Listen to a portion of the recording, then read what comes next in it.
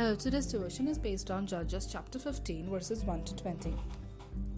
Later on, at that time of wheat harvest, Samson took a young goat and went to visit his wife.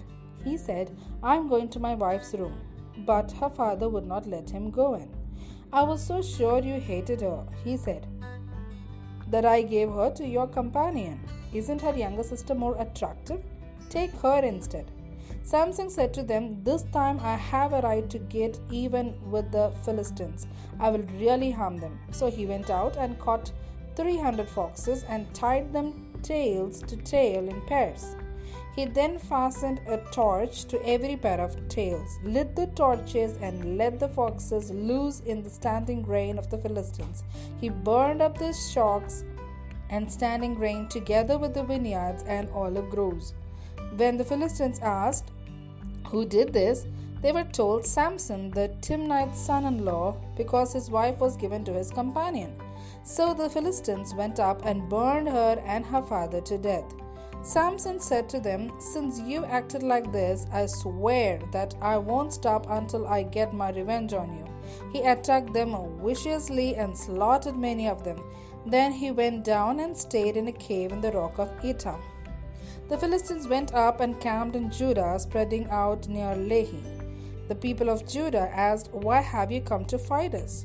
"We have come to take Samson prisoner," they answered, "to do to him as he did to us." Then 3,000 men from Judah went down to the cave in the rock of Etam and said to Samson, "Don't you realize that the Philistines are rulers over us? What have you done to us?" He answered, "I merely did to them what they did to me." They said to him, "We've come to tie you up and hand you over to the Philistines." Samson said, "Swear to me that you won't kill me yourselves." "Agreed," they answered. "We will only tie you up and hand you over to them. We will not kill you." So they bound him with 2 new ropes and led him up from the rock. As he approached Lehi, the Philistines came toward him shouting. The Spirit of the Lord came powerfully upon him. The ropes on his arms became like charred flax, and the bindings dropped from his hands. Finding a fresh jawbone of a donkey, he grabbed it and struck down 1,000 men. Then Samson said, "With the donkey's jawbone, I have made donkeys of them.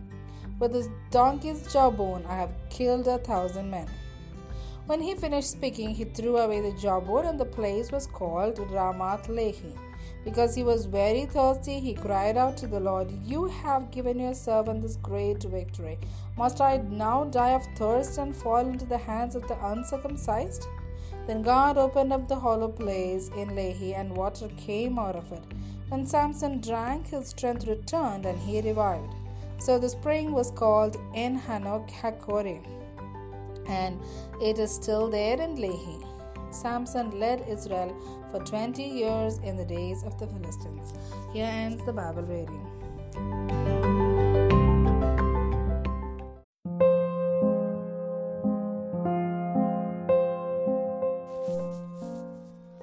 Vengeance is an untamable monster.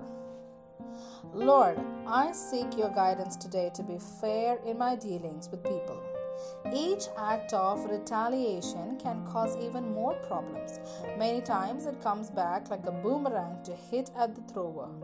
Samson was a man with a higher calling than any other judges, but his self-centered, indisciplined, and arrogant nature made him vulnerable and impetuous. Misuse of strength. Samson frankly accepted the glorification of his brute strength. Many events of his life clearly speak about his unwise decisions in taking revenge just to gratify his own feelings. For example, he killed 30 men at his wedding feast. He bludgeoned 1,000 men to death. He never took advice from his godly parents. And so, misuse of anointing.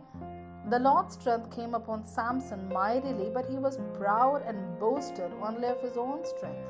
"With a donkey's jawbone, I have killed 1,000 men," he said, and later asked God to refresh him for his accomplishment. Pride can cause a person to take credit for the work he has not done. Samson never acknowledged God as the source of his strength and did not use his strength for God's purpose too. The result was that sadly he slipped down from being a man of anointing to a man of arrogance.